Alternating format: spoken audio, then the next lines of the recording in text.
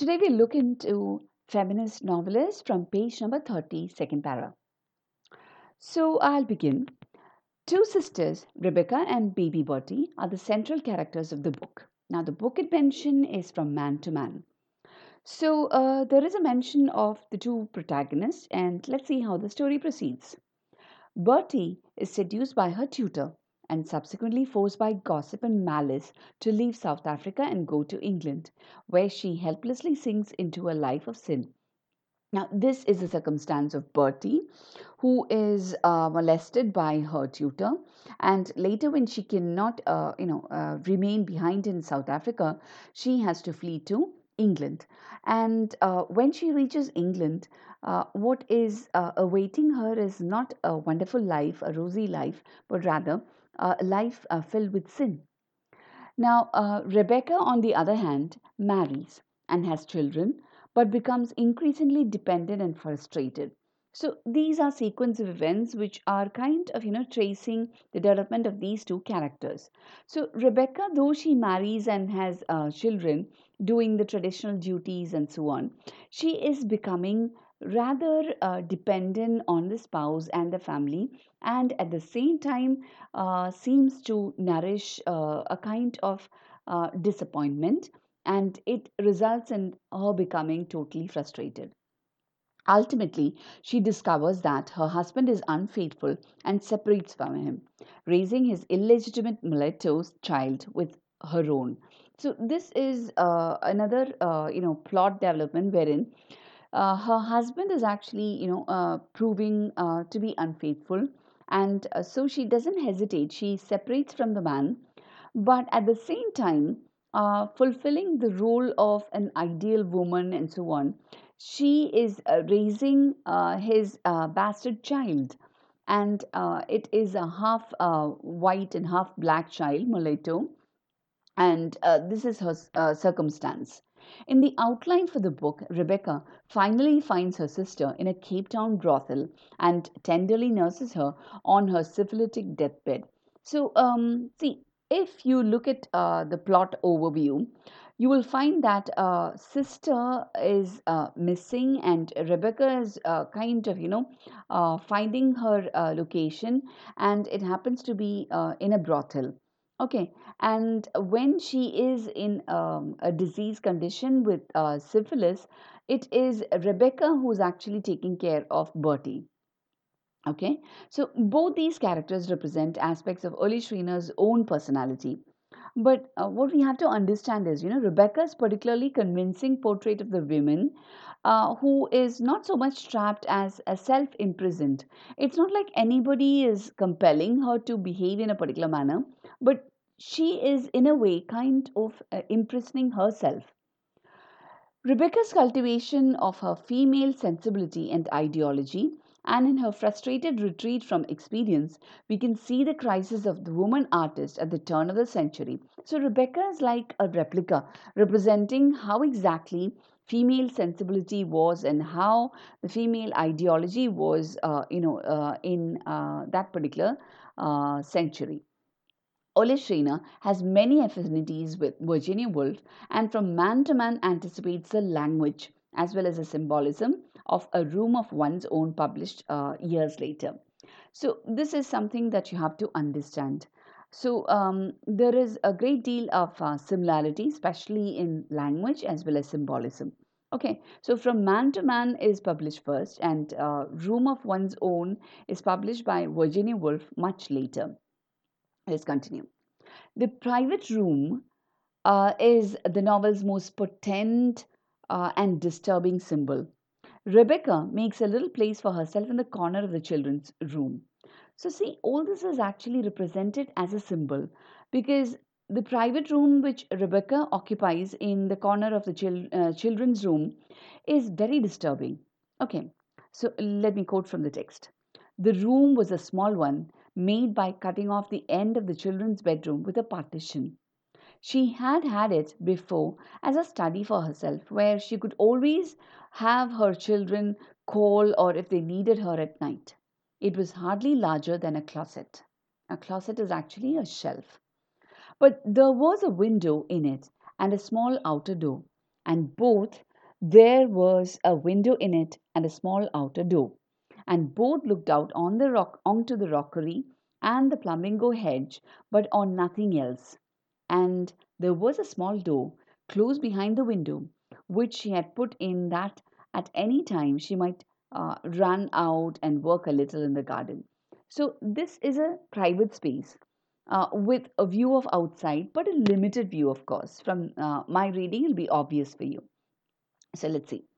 Here she keeps her fossil collection, her science books, including Darwin, and a picture of Madonna. See, this is a replica of Olive Schreiner, because through Rebecca, we seem to be seeing her exactly.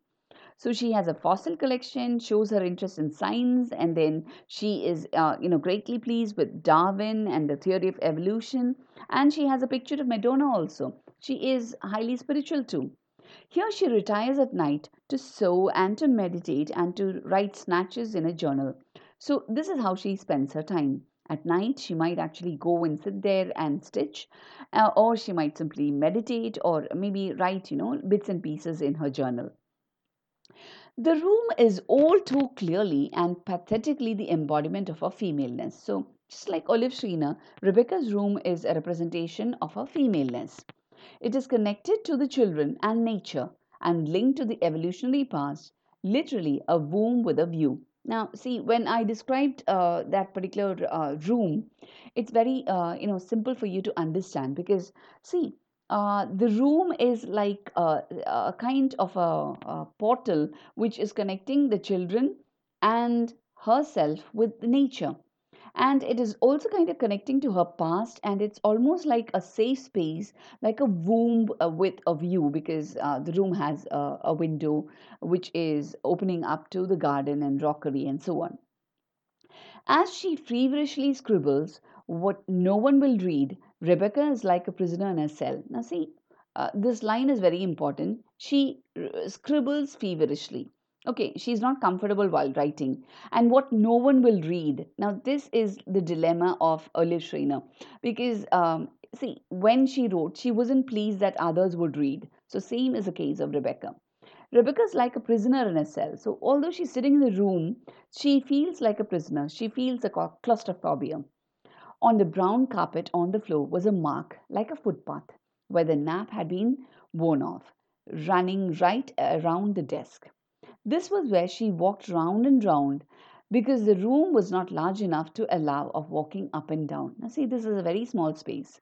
And on the carpet, there is a worn mark because she always walks in a particular direction. She can't actually walk up and down, like a person who is out for a walk because there is very less space.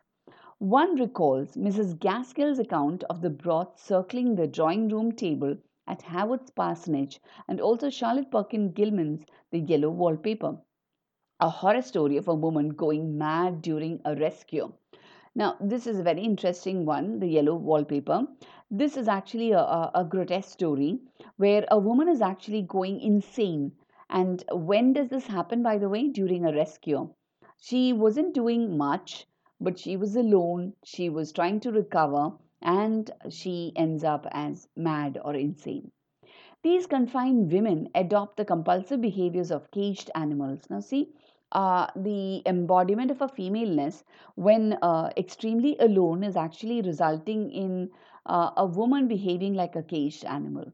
Okay, so it shows a kind of a compulsive, unavoidable kind of behavior. So, Rebecca has to make do with her room. She makes it as attractive as she can and forbids her husband to enter it. But she does not deceive herself about it. The room is exclusive because it has to be a refuge, a shelter, not because it contains anything of value. Now, see, this is a place that she separates and keeps it aside for herself. And she tries to decorate it and make it as attractive as possible. And she is restricting the entry of her husband also. See, the reason is not because the room is, exclusive or anything, but that is her safe sanctum. She doesn't have anything of great value there, but she wants, a kind of a protection there. In her fantasies, she imagines what it must be like to be one of a company of men and women in a room together. all sharing somewhat the same outlook on life. So, when the character is expressing, the character is actually kind of imagining what it will be like to be in the presence of, a room full of men and women who are all having a similar background or outlook in life.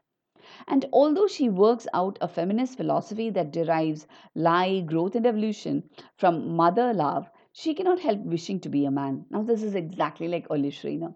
Okay.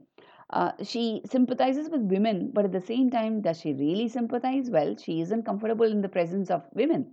So, let's see.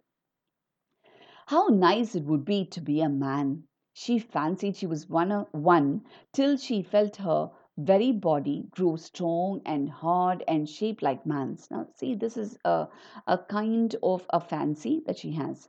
She felt the great freedom open to her, no place shut off from her. See, being a woman, she would have restrictions, but when she grows into a man, she would be, free to move everywhere. The long chain broken. So whatever is actually tying her down, that would be broken loose.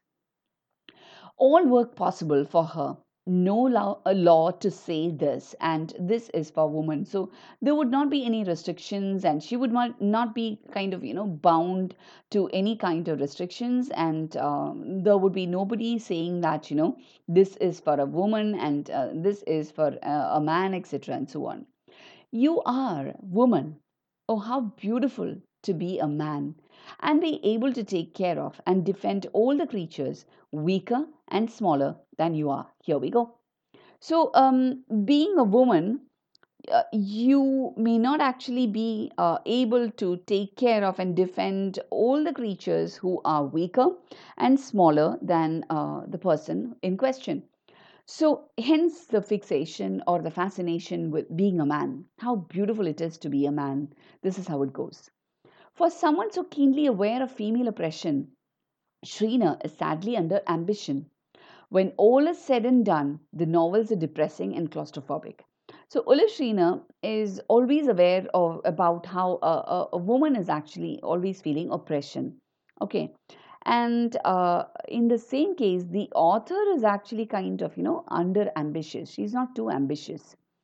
And when everything is actually discussed and settled, her novels are rather depressing. It's having a gloomy tinge and claustrophobic also. It kind of, suffocates and stifles a person. The heroines are granted only the narrowest of possibilities. The treatment of them is disconcertingly unadventurous, even timid. So, how is the heroines portrayed? How is the character sketch, by the way? The heroines are granted, the smallest of possibilities in their actions, and they are treated in a disconcerting and unadventurous manner. And sometimes the characters are even, having issues of timidity, lack of confidence, and so on. Lyndall dies after childbirth. Bertie, now Lyndall is a character from Animal Farm and Bertie is a character from Man to Man. Okay, so Lyndall is dying after childbirth. We discussed that earlier. Now, Bertie meets a fate worse than death. What happens to Bertie? She's molested, then she ends up in a brothel, and then she dies of syphilis. Okay, so Rebecca retreats, daydreams, and desultorily cultivates a fragmented and undisciplined art. So, in this particular novel, Rebecca is actually kind of ending up as unfinished. Okay, and is having definitely a fragmented identity too. Like Shriner, they give up too easily and too soon. So, just like the author, Elaine Showalter says that the characters seem to be giving up on life too quickly, and and that too very fast too, which is not really believable or culpable.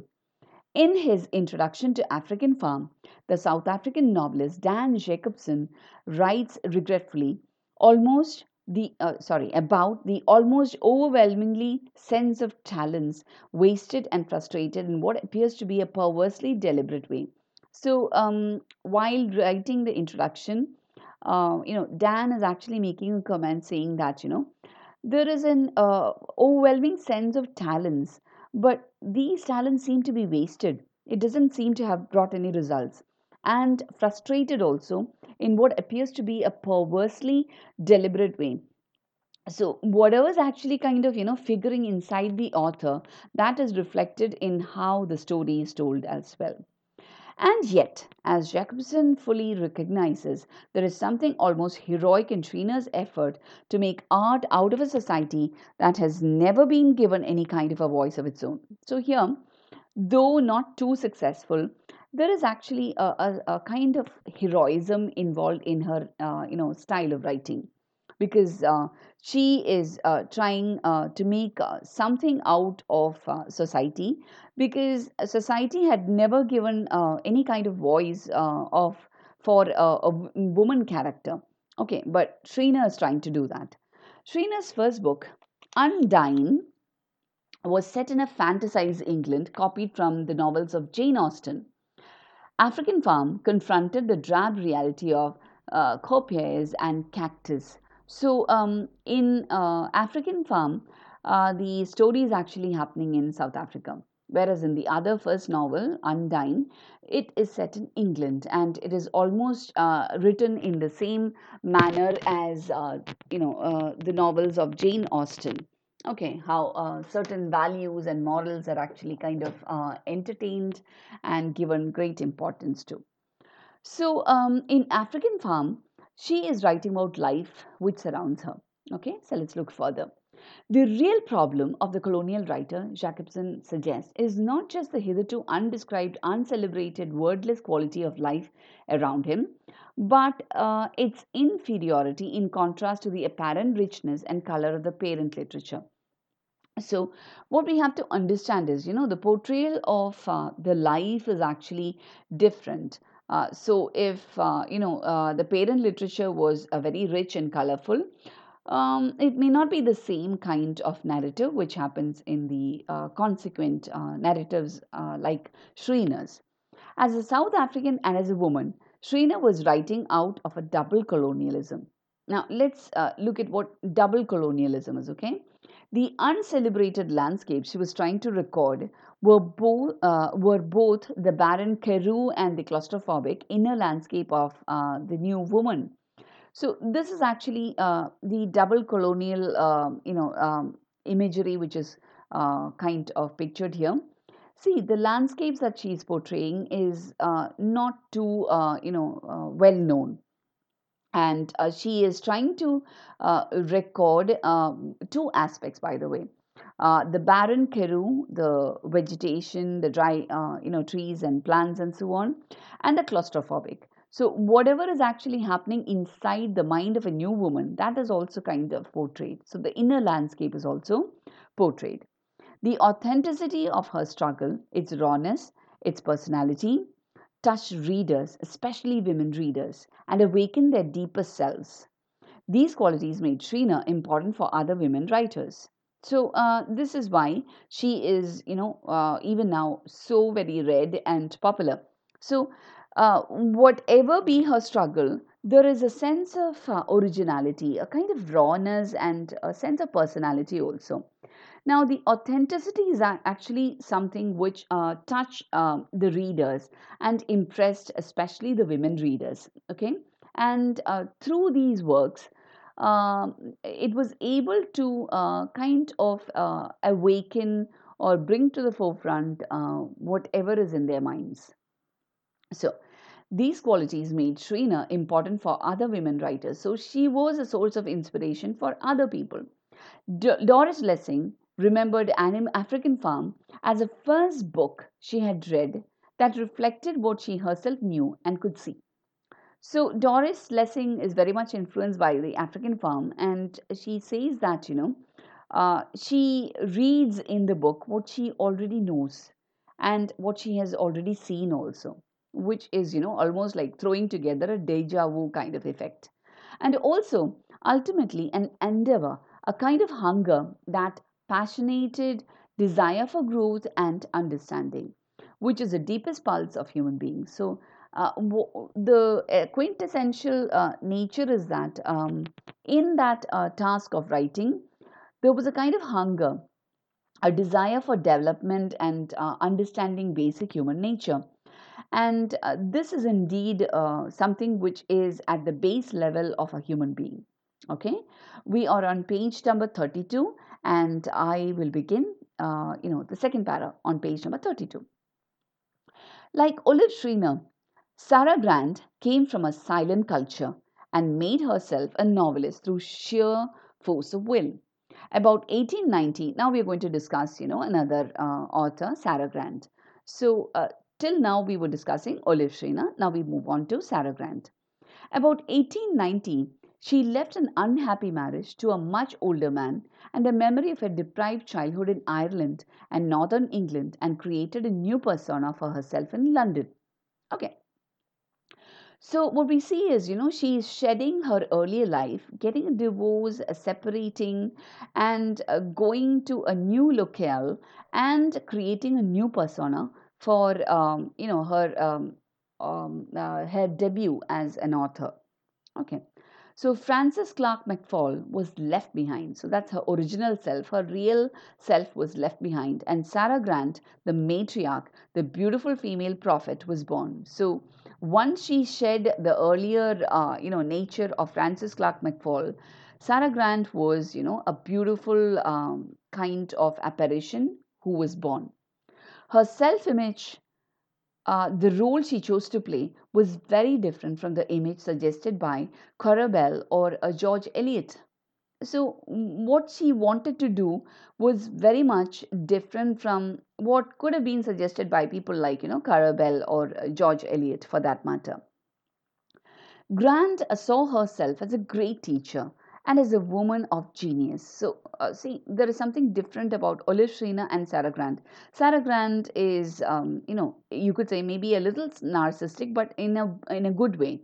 She is a wonderful teacher and she is a woman of extraordinary talents who could be called as a genius. So, Grant's most successful novel was The Heavenly Twins, which she wrote in 1893. And this sold 20,000 copies the first week itself. So, stylish, assured, and strikingly original, this was The Heavenly Twins. Now, The Heavenly Twins is a strongly feminist novel that deals with sex role conditioning, venereal disease, and women's right to independence, the pertinent questions. So, the twins of the title, the heavenly twins, are irrepressible children called Angelica and Diavolo. Okay, so these are the two children. Now, they are identical in intellect, will, and daring. So, they seem to have the same capacity. Now, contemporary readers saw the twins as mischievous madcaps of pickles, like the naughty children then in literary vogue. But Grant meant to show through them the false division of sex roles into angelic female and devilish male. Now, see, this is something we had discussed in the beginning of feminism and the divisions. So, sex role conditioning, which we had done in the previous class, is exactly in force over here. So, dividing a particular a person of a particular sex into so-called gender roles is actually not really advisable. Okay. The novel takes them from the age of 5 through adolescence and carefully describes the gradual divergence of their lives. So, the novel is actually kind of very interesting because it's tracing development of a child from not a toddler but maybe a young child through puberty, and is also kind of later, narrating how their lives start, changing, how the life becomes different and they take different roads.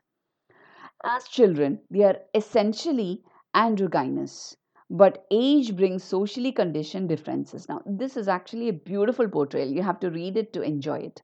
So, initially, they are androgynous. That is, both the aspects of female and male are there. But age is actually bringing socially conditioned differences, like you are a boy, you have to do like this, you are a girl, you have to behave in this manner, and so on.